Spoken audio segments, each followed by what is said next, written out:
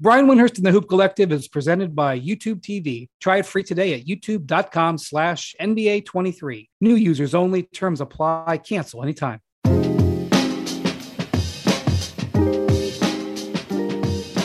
Hello, welcome to the Hoop Collective podcast. We talk about the NBA, which we were doing on Thursday just before midnight. The NBA's draft second round is happening.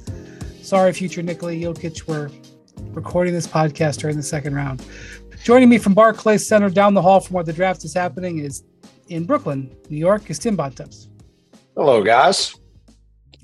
And joining us from the Dallas Mavericks facility. What's the name of the facility? Do they have a special name after a hospital system? There's a corporate sponsor that is, I think there's a corporate sponsor, but I'm not quite sure which it is at this point. So we'll just call it the Mavs practice facility. Used to be in the same building as Community Brewing Company, which I was much fonder of that arrangement.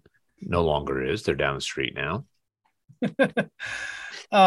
Joining us from the Dallas Mavericks practice facility, and where the Mavericks were very active in the draft tonight, which we'll be talking about shortly, is Band McMahon. Howdy, partners. Apparently banned from Community Brewing. Not banned. It's just not, can't just kind of slip right next door. Right. Okay, we had an eventful NBA draft day. It's still going on, I guess, but the big event happened a couple hours before the draft. Chris Paul rerouted from the Washington Wizards to the Golden State Warriors. I'm not sure if this qualifies as light years ahead, but I have to say, I said this on the Hoop Collective draft show, which I don't know if any of you guys checked out tonight that we did. I thought it was way better than I thought it was going to be. I actually thought we had some great panelists. Kevin Pelton, Kurt Goldsberry, King McClure, Trey Murphy, Christine Williamson hosted it. It was great while you guys were working. Check it out. It's on YouTube. It's 3 hours long. I'm not expecting to watch the whole thing, but we had fun. Okay. So Chris Paul gets rerouted there. And the first thing I thought about McMahon was this: 2019 second round of the playoffs. Mm-hmm. This is the year after Chris Paul pulled his hamstring. After a hamstring away. Mm-hmm. Hamstring away. So the next year they are playing the Warriors in Game 4. Durant pulls his calf muscle, or is it Game 5? Game 5. Game 5, I believe. Yes.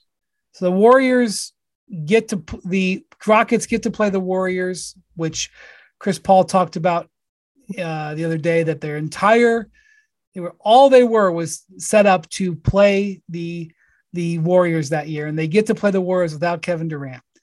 They lose Game 5, mm-hmm. which was supposed to be like their great opportunity because Durant went down in that game. Steve Kerr walks into the post-game podium and calls his team effing giants. Mm-hmm. And then Game 6, Steph Curry goes scoreless in the first half in Houston, and the Rockets still can't win the game. What's Steph do in the second half? I believe he had, 30? 33. 33. So this is what I remember. I am in the hallway outside the Warriors locker room as they're coming off the court. First off, even though they were 3-time champions at that point, they celebrated winning that series and eliminating the Rockets on their home court without Kevin Durant, probably akin to as if they had won the Western Conference for the first time. They were just short of dumping water on each other. That's how excited they were. And as they were running down the hallway to the locker room, they were shouting down the hall towards the Rockets locker room, F Chris Paul, F Chris Paul. They were done with him by then. And here we are. 4 short years later, Chris Paul is a Warrior. I think they were done with Chris Paul, but as I also think that was about, they were done with hearing about, if not for Chris Paul's hamstring, the Rockets would have beaten the Warriors in the Western Conference Finals the previous year. The Rockets were up 3-2. Chris Paul went down. That's the only reason the Warriors went on and went to win another championship. They were done with hearing that as well. But this is a fascinating trade, and it's for some of the stuff you're laying out here, it's going to be a fascinating fit. But really, if you just look at that Chris Paul, Steph Curry relationship, which dates back to when, Steph Curry was, I'm not going to say unheralded because he was always known as, Del Curry's son growing up, but when he was a underrated recruit and, going to Chris Paul's camp growing up in North Carolina, Davidson went to his camp. And so early on, it's kind of this mentoring relationship. And then, they turned into rivals. And they turned into rivals when the Warriors, on the way to their first championship, beat the Chris Paul's Clippers in a playoff series. If you'll remember, the game that Chris Paul hurt his hamstring, one of the great moments of that game was he hit a big shot, and as he's running back down the court, kind of did a little shimmy right up in Steph's grill, and so they go from kind of a mentoring type of thing to rivals to teammates now, and I assume that Chris Paul will be Steph Curry's backup. Yeah, I think we've completely missed the point of this trade to this point. I don't know why we're spending all this time talking about Chris Paul from 5 years ago. This is an admission. I just thought it was amazing. There was. Go ahead. Yeah. Well, I mean, we haven't even said the name Jordan Poole. This entire thing is about an admission that the Jordan Poole extension was a failure, and that this entire year, going back to him getting punched in the face by Draymond Green, like that is the moment, and everything that's happened since then, it's hung over this team. And when when you had the new general manager of the Warriors, Mike Dunleavy, up on the stage Monday saying, we want to bring Draymond Green back, we want to have him part of the team, right? All the indications are the Warriors want to bring Draymond Green back. It seemed very hard to me when you go back and read what Ramona Shelburne wrote, talking to Jordan Poole during the second round of the playoffs against the Lakers. When you look at the way Jordan's season played out, even if you go, there were people saying on Instagram, he immediately unfollowed Draymond after he got him traded. It seemed very hard to believe you could have Jordan Poole and Draymond Green on the same team going forward for many reasons. I think from Jordan Poole's standpoint, perfectly justifiably and fairly. And when you look at the fact that the Warriors gave this guy a $140 million contract extension in October, and they're now trading him 123 in incentives. Okay, if you want to say it's incentives, fine. It was 4 years, right. 140. You want to say it's 125. It was a max contract. They gave him a massive extension, and 6 months later, look, Chris Paul last year was probably as good or better than him, and maybe Chris Paul will help him this year, assuming he's on the team all the way through. But you have to look at this as the Warriors getting themselves out of a contract they didn't want to have. That's why they traded a future first and a second to take on 38-year-old Chris Paul on an expiring deal. That ultimately is what this is about. Going into the new CBA with the amount of money they've spent, Joe Lacob recently said, we're not going to, full steam ahead. We're going to win, blah, blah, blah, blah, blah. This was a cost-saving move and them getting out of this deal. And maybe they'll turn Chris into something else. Maybe he'll be great, whatever. But to me, that's the underlying thing of this whole trade. Yeah. Okay. First off, it's a first-class salary dump. Okay. Because Chris Paul he still has the ability to contribute at a significant level. He's still a good player, but they didn't trade for Chris Paul because he's Chris Paul. I know. It's a salary dump and a chemistry cleanser. But as you point out, another thing here is that the Warriors traded a 2030 first round pick, top 20 protected. 2030 first round pick, which they're only allowed to trade after July 1st, right? I guess it's after the draft, right? After July 1st. I mean, after the draft. But this trade isn't happening until next month because it has to wait for Jordan Poole's extension to kick in. That's right. Okay. So that means that they still have 2 first round picks. They can trade 2026 and 2028. Well, yeah, technically they have to right now. They can only trade one because their pick goes out to 26, but it's only top 4 protected in next year's draft. They could easily do something with Boston, have it fully unprotected, and do it then. Okay, fair. They have potential for 2 more first round picks they can trade, and they have pick swaps they can trade. And now they've brought in a $30 million expiring contract. So while I do believe that they are going to intend to play Chris Paul as their backup point guard, even though he started every game for 18 years, and I do believe that he can play an interesting role when Steph is off the court, and even under some circumstances together. We'll see what Steve Kerr plans. They also have a potential trade chip that they can use down the line here. Now, the other thing is, you could argue they you could argue they have $70 million in expiring contracts between him and Klay Thompson, if you really want to look at it. But I do think by moving Jordan Poole's money off of the books, they open up the possibility of retaining Draymond Green and Klay Thompson. It becomes more feasible. Again, I'll go back. They got Andrew Wiggins to take a pay cut. He went from 33 to 24. Draymond opted out of 27. Klay is making 43. If those guys are willing to take contracts that go out for a while and that come down in value, the come down is going to be a negotiation, I'm sure, or maybe even a descending contract. I think that there's room there for the Warriors to keep that core together. No question. I was dubious of that before this trade. And so, well, they had to move somebody, right? They couldn't have all 5 of those guys on the books. Like, you could make 4 of them work with Looney. Well, and they moved the guy who Draymond punched in the face for a guy who Draymond at least used to want to punch in the face. Thank you, McMahon. I couldn't have said it better. Well, I do think it is interesting to your point about the Chris and Steph thing. The one basketball thing I do think is interesting is what have we talked about for a decade with the Warriors, right? They haven't been able to figure out a way to play when Stephen Curry is off the court. The one thing you could say about Chris Paul is when Chris Paul is out there running the offense, you know how the Warriors are going to play, right? Because Chris Paul is always dictating how things are going to go. I do think that fit is potentially very interesting, and I do think it could be good. I just think the overall thing about this trade is much more about the Jordan Poole side of it. Sure. Well, we have talked about how Chris wants to be close to his family. We sort of thought it would be in LA, but San Francisco is just as close as Phoenix. And by the way, it's a chance to win, right? And by the way, one thing real quick, to talk about the Washington side of this for a minute. People have been killing the new people in Washington, Michael Winger, Will Dawkins, Travis Schlenk, their whole regime for the past week. I think insanely. People who have been killing them don't listen to this podcast and don't know the NBA. I totally agree. I think these guys have done a great job when you look at what they did. They got 4 pick swaps and 6 second-round picks for Bradley Beal, a guy who had a no-trade clause and probably the worst contract in the league. They then turned Chris Paul. I got to tell you, my jaw dropped when I saw 4 pick swaps. Was that out there? I didn't know it was going to be 4. No. It was all the pick swaps they could trade. So they got everything they could possibly get from the Suns in that deal, which I'll get to at the end.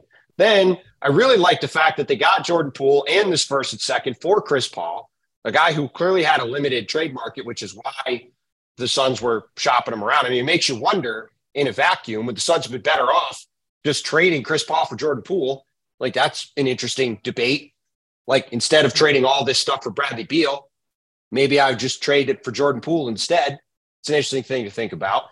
But that's a guy that I think long-term, the Wizards, I mean, he's going to be the centerpiece of the Wizards offense. He's going to get a ton of shots up. He's probably going to score a lot. He's a guy that going forward, I think can have value for them going forward. He averaged 24, 25 a game as a starter this year. And I thought they did a great job in this reworked Boston trade, which we'll also get to. Getting Tyus Jones, a guy McMahon knows a lot about from being in Memphis. Best backup point guard in the league. Very quality starting caliber point guard. Guy who's had the best assist turnover ratio in the league the past several years.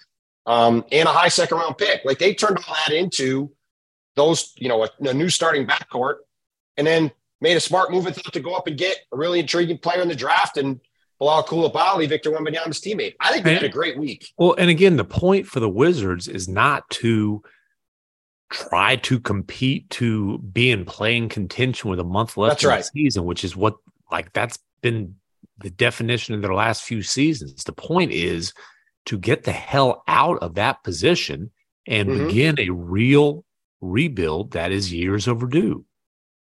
I think they've done a really good job. Really good. And they may not be done. And they're definitely not done. I mean, they've got Morris on the team. They got a bigger trade Tyus again if they wanted to. Like, they got a lot of things they could do. There's another guy. Absolutely.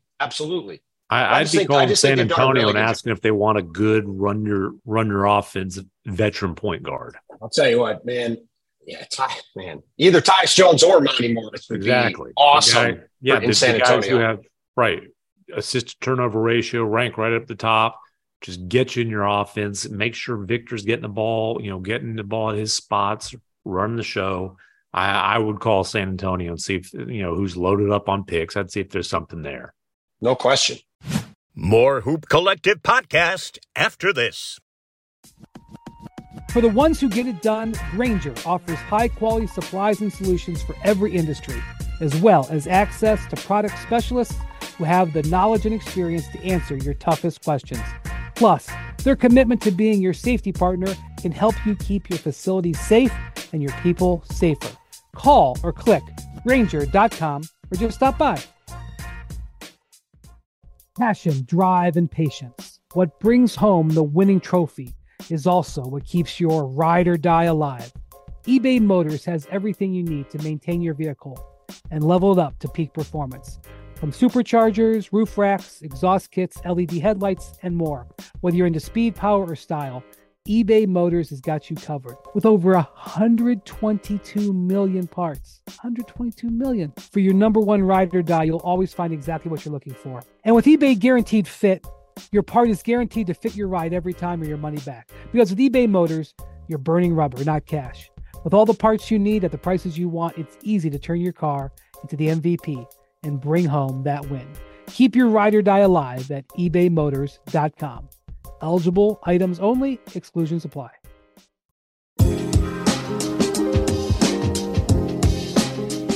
So they were getting, in the initial trade that was being discussed and never got consummated with the Clippers, where it would have been Malcolm Brogdon as the primary piece going out from Boston instead of Marcus Smart. The Wizards were getting the 35th pick and Marcus Morris.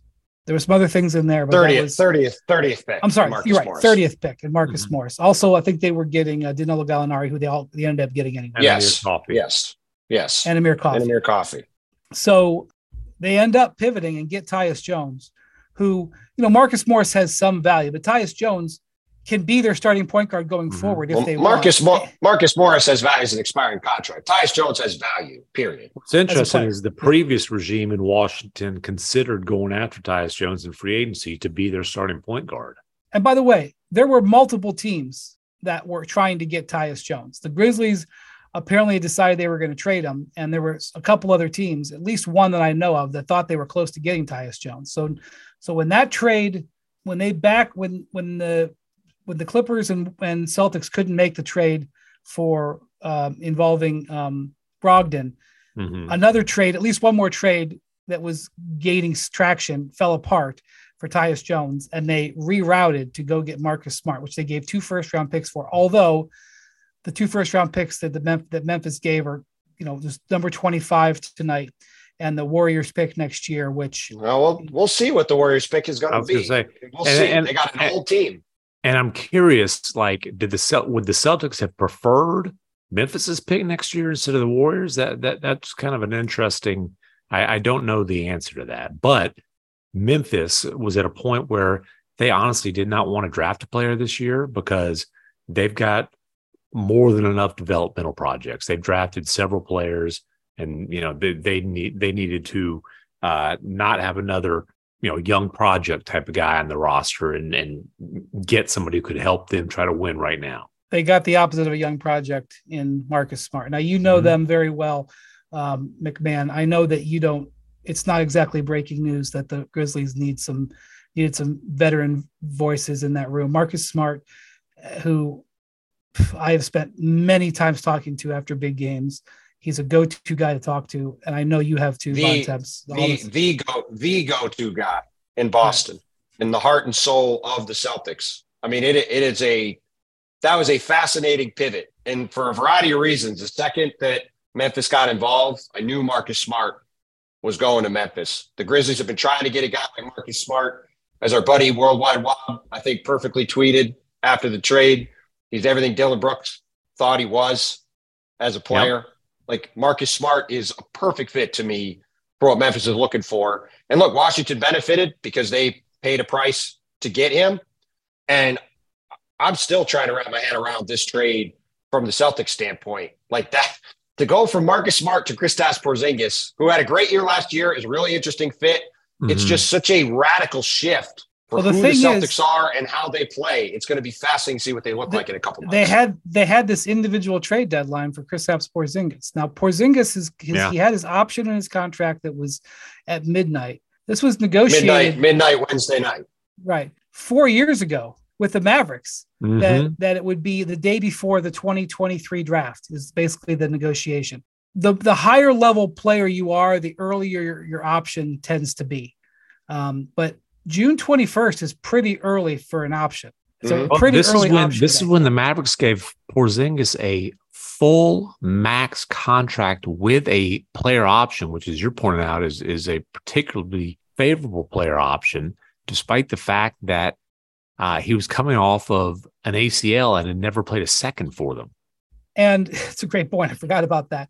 And he had the option to extend. He could have, by mutual agreement, you could extend the option. You could have done it 24 hours. And they elected not to do that. When I say they, the Porzingis group elected not to do that. I asked one of the teams involved and they said, we asked and it wasn't an option. So Porzingis had reason to apply pressure, and Boston, under pressure, executed this trade. Now, I'm sure they had talked at length. It wasn't like the idea of trading Marcus Smart came up in the afternoon. They had obviously talked at length about whether or not they were going to be in position to trade Marcus Smart. And I will say that if you're going to trade Marcus Smart, getting Kristaps Porzingis, who averaged 23, 8, 1.5 blocks, shot almost 50% from the field, shot 39% from 3-point range, and 2 first-round picks, that is a tremendous return for a player that puts up the numbers that Marcus Smart puts up. But obviously, he is a legacy player with the Celtics, and it's hard to quantify. And obviously, it was a hard call for the Celtics. They wanted to better balance their roster. It was very clear they identified Porzingis as a guy they badly wanted because they rammed this sucker through. Which is interesting because the places where Porzingis has been, I've talked to folks at both those spots, and I'm kind of like, we'll see for Boston. There's certainly some skepticism, and Porzingis had a great individual year last year where there was absolutely zero pressure on him, right? Because everybody also played 65 games for the first time since his second year. He's not been healthy, not just because of the knee, but because of the other stuff. Right? Now they do have a very he's had back, he's had knee, both knees. Well, I think it's safe to say he could have played more games last year, but they were in, shall we say, in a very conservative mode down the stretch in terms of wins and losses. Yeah, and I also think, in fairness, Porzingis, he played 65. I think Porzingis. No, I know. I'm saying he could have even played more. Is my point. Yeah, I do think Porzingis has matured a lot, certainly since he was in New York, and even when he was in Dallas. I think getting traded the way he did from Dallas, and he's talked about this, was a humbling experience. They do have a very interesting kind of 3 big rotation there now with him, Robert Williams, and Al Horford. And I think Porzingis can play with either of those other 2 guys. But, where both those guys are very switchy, Porzingis is certainly not. But, they got a player they wanted. They did get 2 first-round picks out of the deal, which I think you got to look at that and say, hey, that's pretty good value. But if I'm looking at this trade, I think the winners of the trade was the Memphis Grizzlies, simply because Marcus Smart fills in so many of their needs, right? They needed a defensive stopper to replace Dillon Brooks. They had no intention of attempting to re-sign. Boom. Yep. You can check that off the list. They needed veteran leadership. And look, Tyus Jones is a solid vet. But I think there's a major difference in not only the way that his voice carries, but the way Marcus Smart is willing to use his voice and the impact that comes from a guy. Okay, hey, you guys have been out of the first round once. Okay, I've played however many playoff games he's played. He's been to the finals. Like, his voice is going to carry in that locker room. And then he's a different type of point guard from Tyus Jones, but he is a guy who can start 25 games at point guard while John Morant is not there, and then move over and he'll take the toughest defensive assignment 1 through 3, sometimes even 4, once Ja's in the starting lineup with them. and then he'll be their backup point guard at that point. So he fills a ton of, in some ways you can say he fills the roles played by both Tyus Jones and Dillon Brooks for the last few years. Yeah, and I think you're totally right on that. I actually think from like a value standpoint, I would argue everybody in the trade won. I think it's sort of a everybody wins trade from that standpoint, but it's just so fascinating to see the Celtics go from thinking about doing a Brogdon trade, which would have been, I think, a really safe trade. Essentially would have just been Malcolm Brogdon for Kristaps Porzingis, which I really liked when I thought that was what the deal was going to be. And then, obviously it didn't go that way.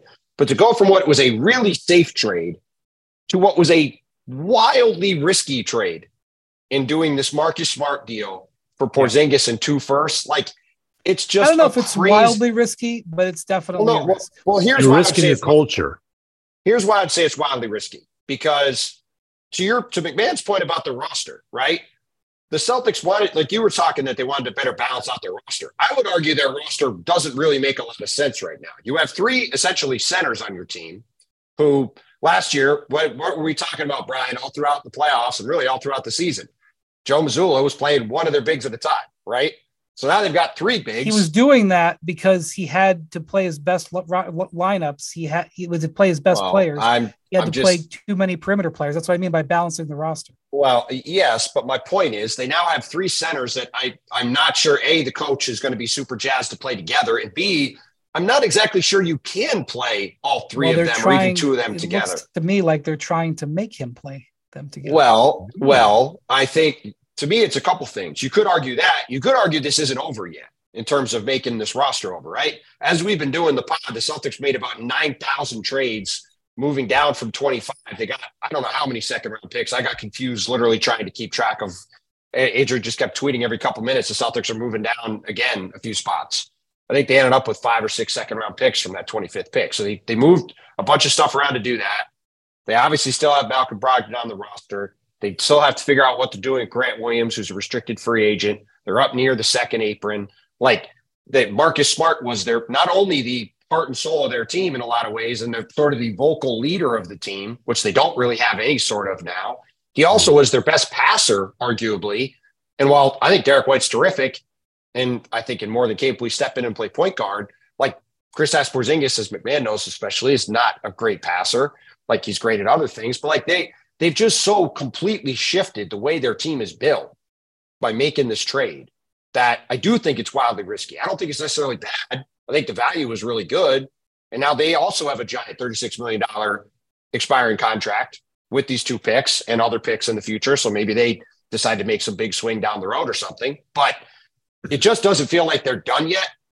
And if they go into the season with some roster resembling what they have now, it's just going to be fascinating to see what it looks like, because it doesn't feel anywhere near like the team that I thought was the deepest team in the East last year.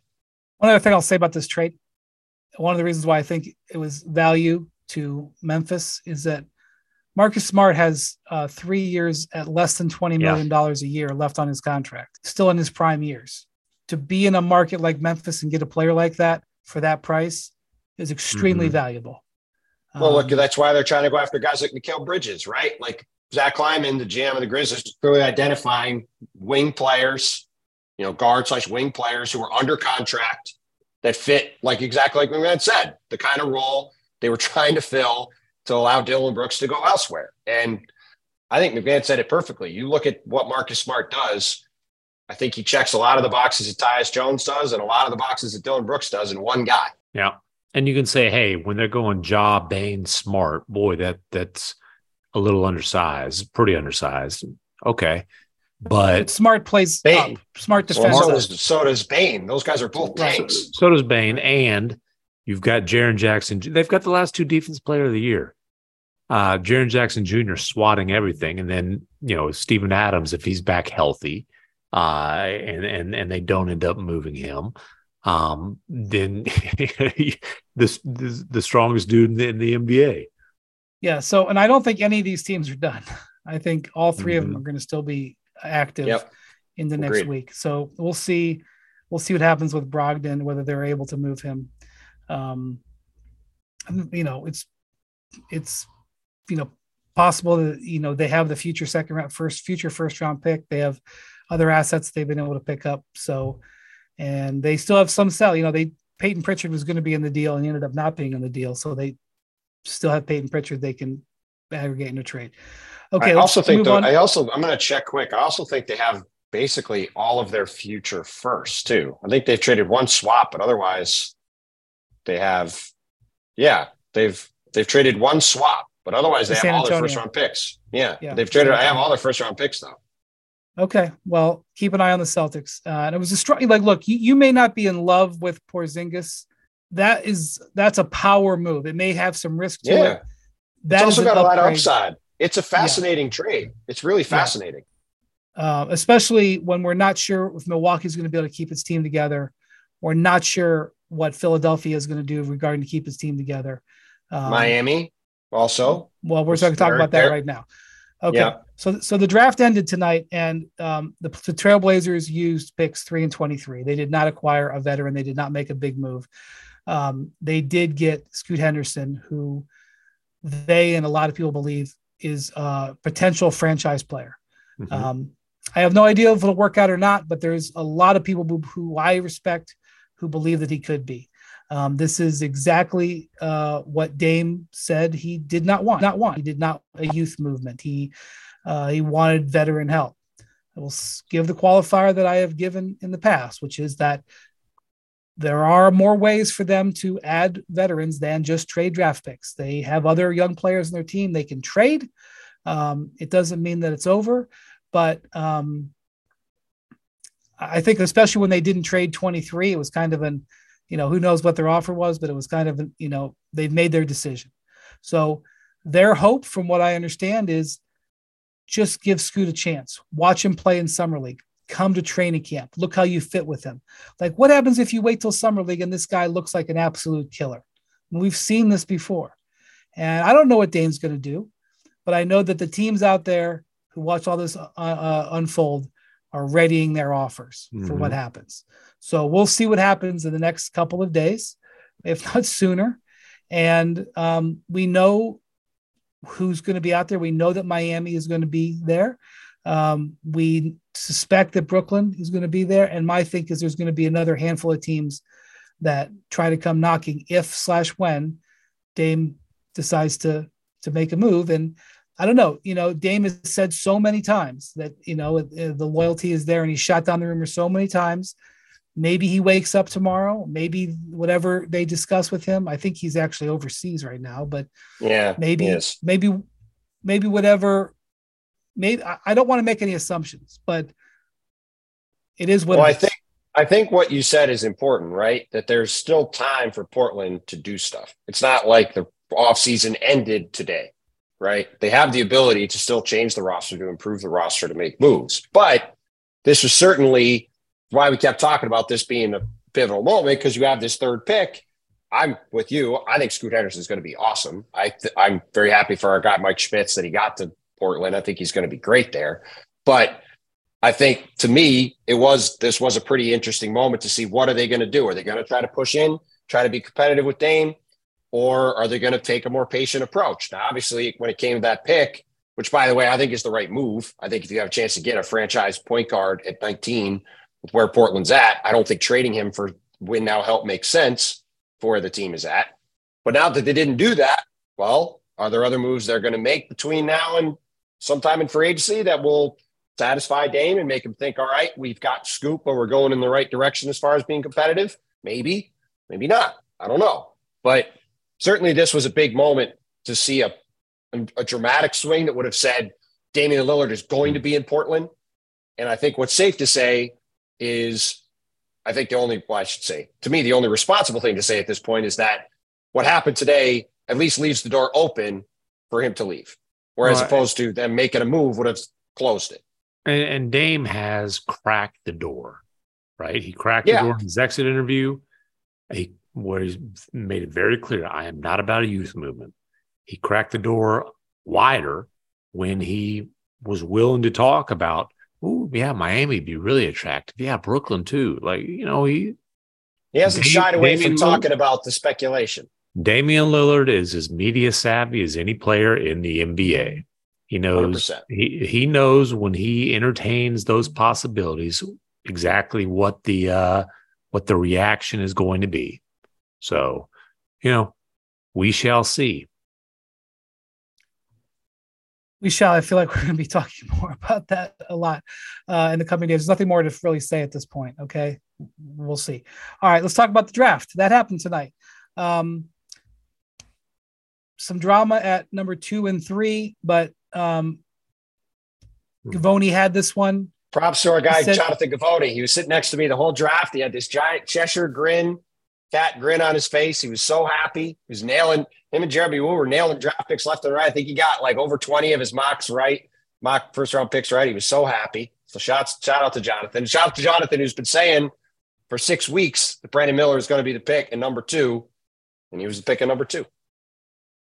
Yeah, and he stuck with it when there was pressure elsewhere, and so did Woj. Woj stuck with it as well, and just tremendous work there. And look, that was a big choice for the Hornets. One of the most important things that Mitch Kupchak said when he had his press conference on was it Wednesday or Tuesday or Wednesday, he said it was nice to have these guys in for workouts. They had them both, Henderson and Miller, in for workouts twice, but it doesn't overrule what you've done for months. Mm-hmm. And the work that they did for months, said Brandon Miller, it is a lot of people think Brandon Miller is an excellent pick. A lot of people think Scoot Henderson was number 2 on the board, but it is I was hearing as far back as January that Brandon Miller was going to go to number 2, whoever it was. So that's what the Hornets went with. They have to trust their system, and we'll see. And Brandon Miller, what is he, 6'8", 6'9"? Mm-hmm. Excellent shooter, can put the ball on the floor. A lot going for him. Big Paul George fan. Well, I mean, I feel a little bad for Brandon Miller because when he answered this GOAT question with Paul George, it seemed pretty obvious to me. He was talking about how he's modeled his game after Paul George. And by the way, he said my GOAT. Well, yes, I know, but he even went on to say, he talked about how he's always tried to study his game. And if you watch clips of Brandon Miller, I do not pretend to be Jonathan Givony or Jeremy Woo. Those guys spend months looking at this stuff.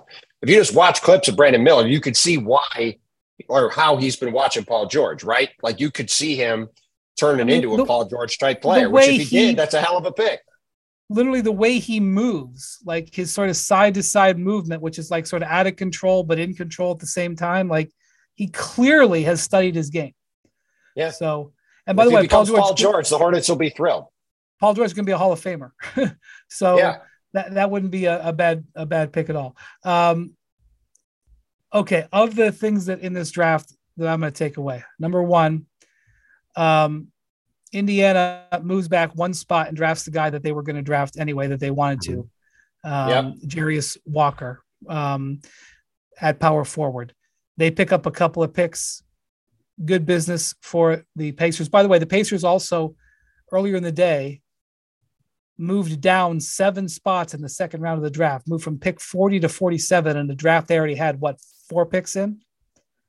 They moved 7 spots down in the second round and got $4.7 million from the Lakers to do it.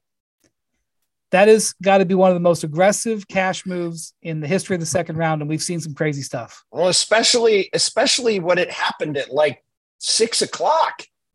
Like it wasn't like it happened when they were on the board. That's what I mean. It was very strange. Like just to move, like it was very odd. The Lakers throw around $4 million like manhole covers. Let's just be honest. Okay. I mean, all right. Listen, it's quite the move. Secondly, the reason that I think Washington did that is that they believed that Indiana was going to trade number 7 elsewhere. Mm-hmm. And they moved up. That was what I had heard too. To get Bilal Coulibaly. I can't hang for 5 seconds in draft analysis with guys like Jeremy Woo and Jonathan Givony. However, Bilal Coulibaly is a guy that I have seen. And Mr. Frenchman, Brian Windhurst, breaking it down. Just to be clear to folks out there, Wendy did not fly to France just for a 90-second interview. with that's right. with Vic when the lottery was I think it was like 70. I think it was 75 seconds. He was studying Bilal Koulibaly, the best friend of Victor Wembanyama, who I watched in multiple games, including junior games and in practice. I was surprised he went 7th. Definitely a high upside player because of size, but I'm not going to break it down here. I'm not good at it, but I'm just saying I was surprised he went 7th. But if he was going to go 7, it's going to be a team that is just entering a rebuild, right? Which Washington is. It was a high ceiling swing for a team that frankly is not trying to win next year. Now, listen, is Washington late as far as this, if you want to call it a tank thing, rebuild, whatever? Are they a year late? Obviously, but this new regime wasn't there last year, so don't blame them. Well, and he also, he's one of the guys who's really had a lot of helium late in the draft process. He played really, really well down the stretch for Metropolitans. 92 was great at times in the playoffs for them, helped them get to the finals with Victor. Obviously, lost to Monaco in the championship round, but he'd shot up a bunch the last few weeks. And look, you watch clips of him, you could see why. He's a big time athlete, long, athletic. If you walk around with Victor, they both, they certainly both look like they look the part of lottery picks. I spent a little time with those guys yesterday, and they're, I think Victor and his crew was hoping that he would wind up in San Antonio together because they clearly are very tight. But like you said, McMahon, I think it's a great potential situation for him to go to Washington, a roster where they currently don't really have any wings, and hey, have him just roll out there and play and learn and just get a bunch of reps and experience. So it's a good landing spot for him. I thought it was slick work by Indiana. Jarace Walker is another guy who's interesting. Just size-wise, sort of reminds you of Paul Millsap. If he becomes a Paul Millsap type player, that would be great for Indiana. Should be a good fit with their young roster, with Tyrese Halliburton becoming a star there. Thought that was pretty slick work by them to get a couple seconds to get the guy they wanted anyway. More Hoop Collective podcast after this. Now let's talk about the play of the week. The pressure to follow up Hypnotic and Cognac weighing heavily on the team. Hypnotic was in the cup, blue and ready for the play. And boom, Añejo Tequila came in with a smooth assist to Hypnotic's tropical fruit finish. Shaken, strained, poured. It was green and good. The playmaking splash shifted the tempo. Another great cocktail from the Hypnotic team. Every season is Hypnotic and Tequila season. Hypnotic Liquor, Bardstown, Kentucky, 17% alcohol by volume. Hypnotic reminds you to think wisely, drink wisely. You can now stream the most MLB games on DirecTV without a satellite dish. Yes, catch the clutch hits, strikeouts, grand salamis, web gems with nothing on your roof. So who's ever up there, whether it's roofers, Santa, birds, old-timey chimney sweeps, moody teenagers, thrill-seeking raccoons, you name it. You won't find the satellite dish, but you will find your MLB games on DirecTV. That means DirecTV is your home for baseball this season. Root with nothing on your roof. Yes, stream your team. Call 1-800-DirecTV or visit directtv.com and sign up today. Claim based on total games carried on sports networks. Sports availability varies by zip code and requires choice package.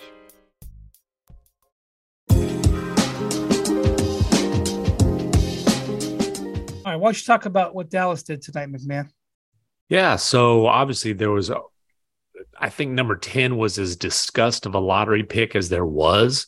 And there was, the Mavericks explored a bunch of stuff. They had conversations with teams, and they went into this with 3 goals and not believing they would be able to achieve all 3. If they could have gone 2 out of 3, they'd have been very happy. They went 2 out of 3. Those 3 goals, in no particular order here: dump a bad contract, stay in the first round, but move down, and acquire a veteran starter. So obviously they did not acquire a veteran starter, but for them to be able to dump Davis Bertans' contract and move down 2 spots to take the guy who they liked at number 10 anyway, and Derek Lively II, who, listen, we'll see how much he's ready to contribute next year, but he sure can block shots. Right. They needed rebounding, rim protection, and big athleticism. He is certainly all those things.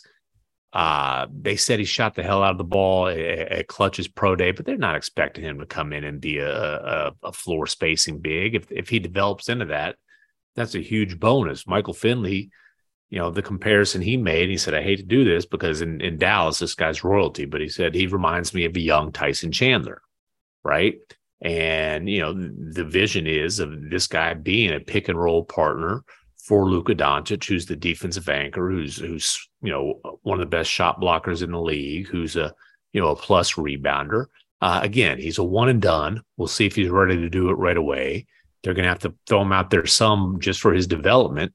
And then with that trade exception that they got, they turned around later in the first round and picked up Richaun Holmes from Sacramento, which it's a salary dump. The guy fell out of the Kings rotation last year, 29 years old. We'll see if he can contribute to the Mavs, but that's a salary dump. But then they get the 24th pick to get this Omax character who, six. I'm not going to try.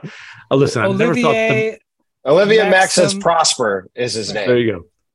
Just so people are aware, in case they're not draft nicks, who is this Omax guy? After the Olivier St. John / Tariq Abdul-Wahad situation where Cuban had to pay him a whole bunch of money to not play for the Mavericks, I never thought he'd do another Olivier. Hey, where did they draft Dorian Finney-Smith? They didn't. Undrafted. Okay. Yeah. This is a 3 and D. I don't remember. We're really killing it with the draft analysis tonight. Yeah, he's a D. He can, he's 6'8", 7'1" wingspan, very athletic, going to have to develop as a three-point shooter. That's the big question there. But look, they needed length. They needed athleticism.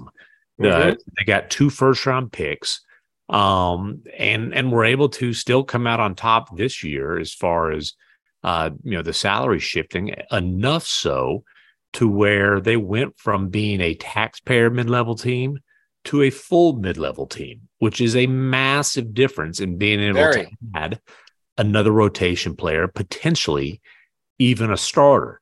And there was a lot of stuff out there about, like, for example, the Mavericks having discussions with the Hawks, which they absolutely did. Breaking news: the Hawks are trying to dump John Collins. Guess what? They were trying to dump him before they gave him this huge extension. They've been trying to dump him since the ink was dry. The Mavericks asked for Clint Capella. My understanding is the Hawks asked for the Mavericks to throw in Josh Green or Jaden Hardy, that's a no-go. Those are young players that the Mavericks really like. So instead of doing something like that, they drafted a guy who they believe can become a Capella type of player. Now, I don't know exactly what the discussions were with DeAndre Hunter is the player who would have been coming here. I do know that some people within the Mavs looked at and said, like the player, but not at that money. Well, and let's real quick, because I obviously have been here at the draft dealing with stuff. I thought it was pretty slick work by Dallas to get essentially turn 10 into 2 first-round picks, sliding back to get a guy in Lively that Jonathan had at 10. Like you said, they got a ton of defensive athleticism, makes a lot of sense. What do we think? I mean, them getting the full mid-level, I didn't realize they'd done that with those moves. I knew they saved money this year. That is pretty significant to me. Like, do you have a sense of, like, is that try to get another wing defender type player? Is that something else? Like, what do you think they try to do there? My best guess would be another wing defending type of player. And they've been very clear. And this is like a duh. They were one of the worst defensive teams in the league. They were one of the worst rebounding teams in the league. Those are the needs that they're trying to address.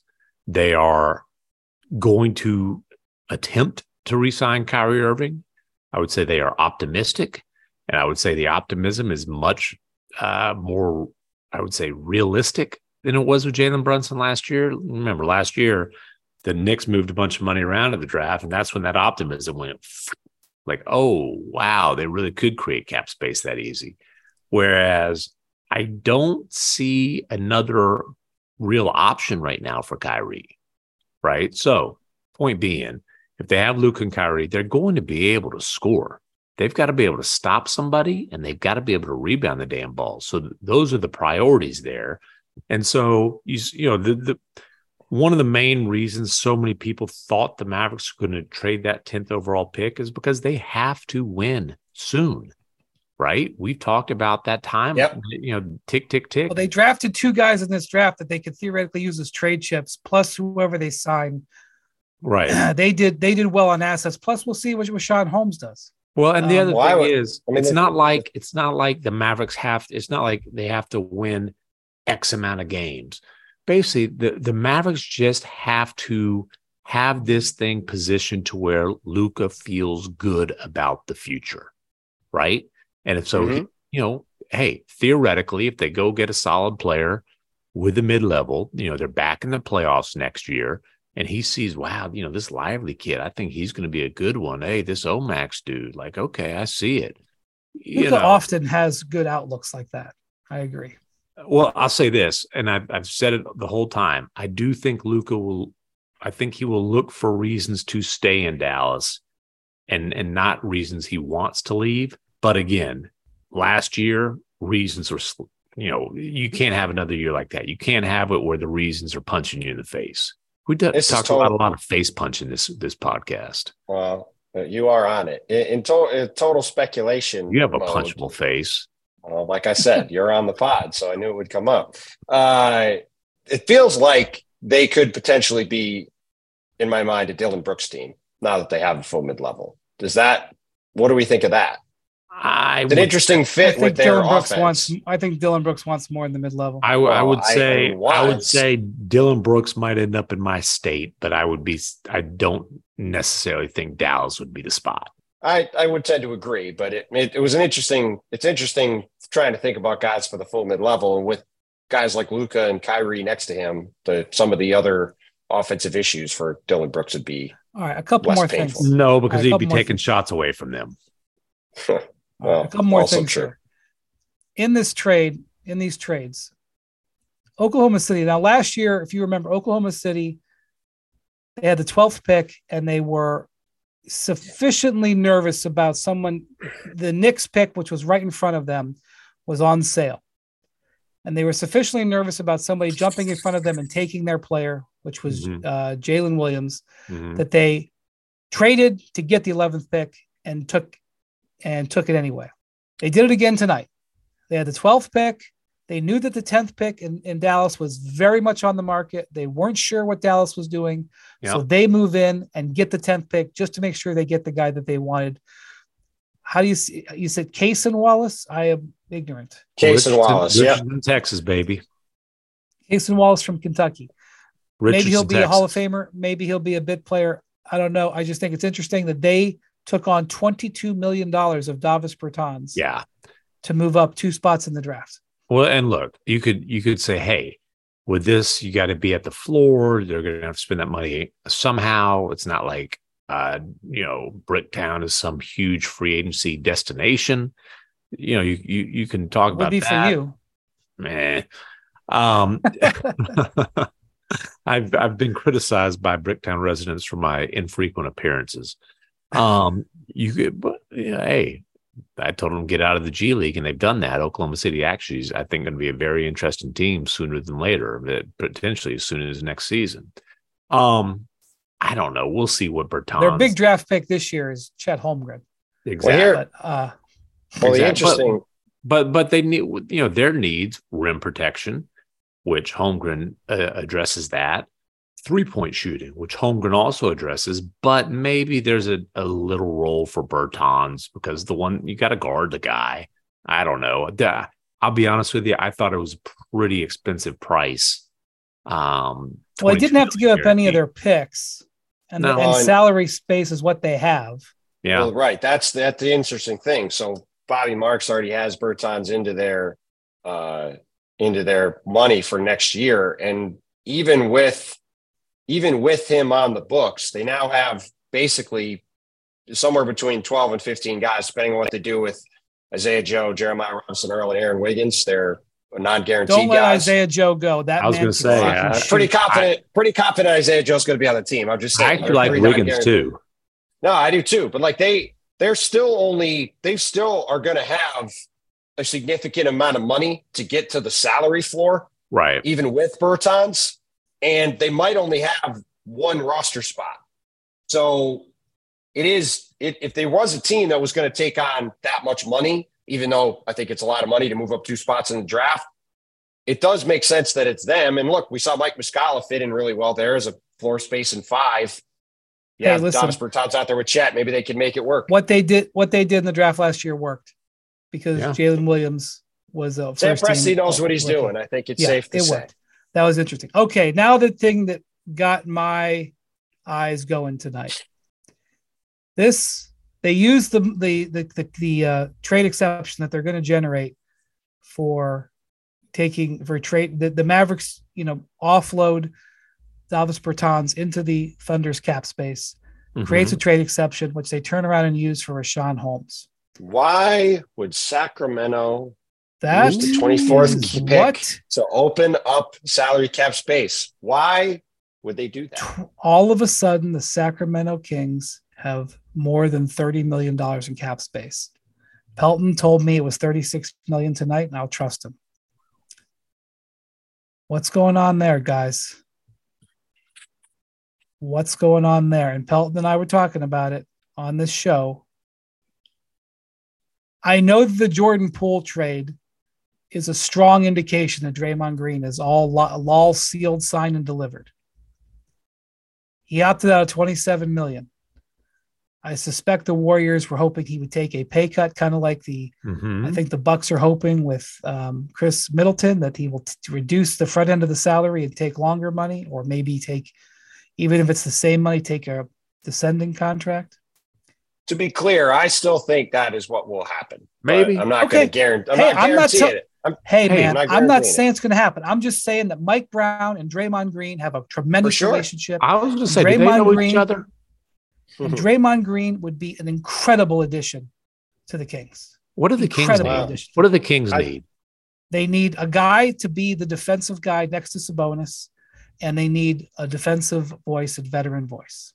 I do think it is a fascinating fit. I do think there could potentially be a lot of awkwardness with that fit. I mean, you have the whole talking about. We began the pod talking about Draymond Green punching Jordan Poole in the face. Now we're talking about the guy that Draymond Green stopped on during the playoff series, playing next to him, Domantas Sabonis. I've seen wider gulfs overcome. I know. I do think it would be, I think, a bit of an awkward fit to try to play those two guys together. Obviously, they're both non-shooters. We'll see how Draymond looks when he's not playing with Steph and Clay. I don't know if we talked about this on the pod. I don't think we're going to see it. At the very least, it gives Draymond some. They have a lot of salary. The Warriors. They have a lot of salary cap space now, obviously. Now, part of this, I think, is it does set up the ability for Sacramento to renegotiate and extend Domantas Sabonis' contract. He has 1 year left on his deal. Obviously, had a fantastic year. Want him and De'Aaron Fox together going forward. I would be really interested in Sacramento trying to bring NorCal native Brook Lopez back to you said this to me a couple of months ago, and I thought it was incredibly insightful then, and I think it's incredibly insightful now. Because I think he does a lot of the same stuff for them that Draymond Green does, but he has the ability to space the floor, much like Miles Turner did when Domantas Sabonis played next to him. Now, obviously, with how fast the Kings like to play, Brook is obviously not the fastest guy, but I think that is a very interesting fit, and I think it might be cleaner. But the point is, the Kings have a lot of cap space. They had to make this happen, they'd have to let Harrison Barnes go, just to be clear. Well, I know, but Harrison Barnes was not that great during the playoffs, and they have the ability to potentially make a move to upgrade there. They can do a lot. It's a very interesting spot for them now. Coming off what's been the best year they had in a generation. There's a lot of momentum there, and they're now a team to really watch in free agency after opening this money up. By the way, if you're bringing in Draymond, you probably need to let Harrison Barnes go because Draymond's still complaining about not getting invited to his wedding. Yeah, no kidding. Well, Harrison's got a little hard feelings about Draymond recruiting KD, basically kicking him out of Golden State. 15 minutes after they lost Game 7, is that what you? Yeah. Yeah, I would tend to agree with all that. And look, I'm not saying it's likely to happen. I'm just saying I know that Mike Brown and Draymond Green are very close. And if nothing else, it apply some pressure to the Warriors. Hey, Draymond had De'Aaron Fox on as on his podcast. Listen, that's clutch city right there. Mm-hmm. Well, City. It's definitely interesting. It's definitely interesting. I'm not going to go into much more detail. We have other coverage elsewhere at ESPN. The guys who are the draft experts that I did the show with tonight were surprised about Jett Howard going 11th. Mm-hmm. Okay, I agree. I'm not sure what else to make out of the other stuff. We'll learn more about these guys. I'll learn more about these guys. Well, Monty Bates went to the Cavs. That's an interesting one, late in the second round. Cam Whitman was the projected lottery pick who slid, and so we had Trey Murphy on the show tonight, and he was talking about he went 17th, and he is still salty, and I'm going to underline it that he did not get invited to the green room on draft night, and he definitely still remembers, like, classically all the teams who passed on him, and he remembers trying to bust some teams who passed on him as early as summer league. So I'm sure Cam Whitmore will do that. Trey Murphy and Jordan Hawkins, the Connecticut guard that they drafted 14th on the wing shooting. Jordan Hawkins, I don't know how good an NBA player he's going to be, but you watch Jordan Hawkins shoot, and he's got about the perfect looking jump shot. Like, I saw him play one day in the Big East tournament at the Garden, and I was sitting with Jeff Barzell, our college guy. I was like, "Oh, who's the number one? Who's like the top prospect in this game?" It was UConn and Providence. He goes, "Jordan Hawkins, kind of guy in Connecticut." And Jordan Hawkins came down and took one jump shot. I said, "Oh, that's why he's a top 20 prospect." Well, like, you just, I will say for sure that on the show, Trey called that they were going to get shooting. Not that that's shocking that an NBA team wants shooting, but Larry Nance was tweeting about. He was all fired up that they drafted a shooter also. Right. All right. So, all right. Well, more in the coming days. We got the highest volume transaction season coming up. It's well after midnight. Jackson is sitting 5 feet from me, and he's had a long day. So have I.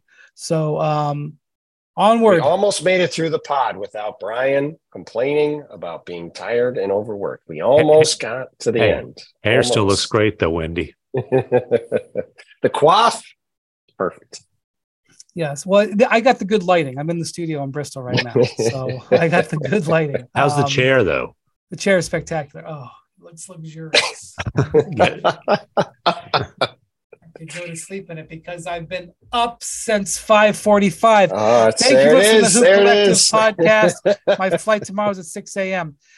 It's a Hoop Collective podcast. Thank you to Jackson, who made it all happen. I forgot my microphone. He got me this really nice microphone, but I guess if you don't have a microphone in Bristol, we're in trouble.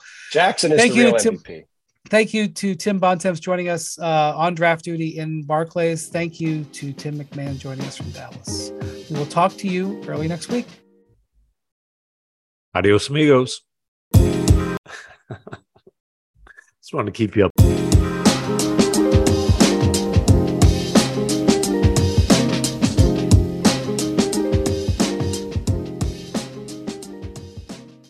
And now, two pigeons bemoaning the fact you can stream DirecTV satellite-free. You see this? A family watching baseball on DirecTV with no satellite dish in sight. Let's heckle them. You call that changing the channel? Choke up on the remote, buddy. I hope getting all these games on DirecTV makes up for your mother not pre-chewing your sunflower seeds. DirecTV has the most MLB games. Call 1-800-DirecTV. Claim based on total games carried on sports networks. Sports availability varies by zip code and requires choice package. Terms and restrictions apply.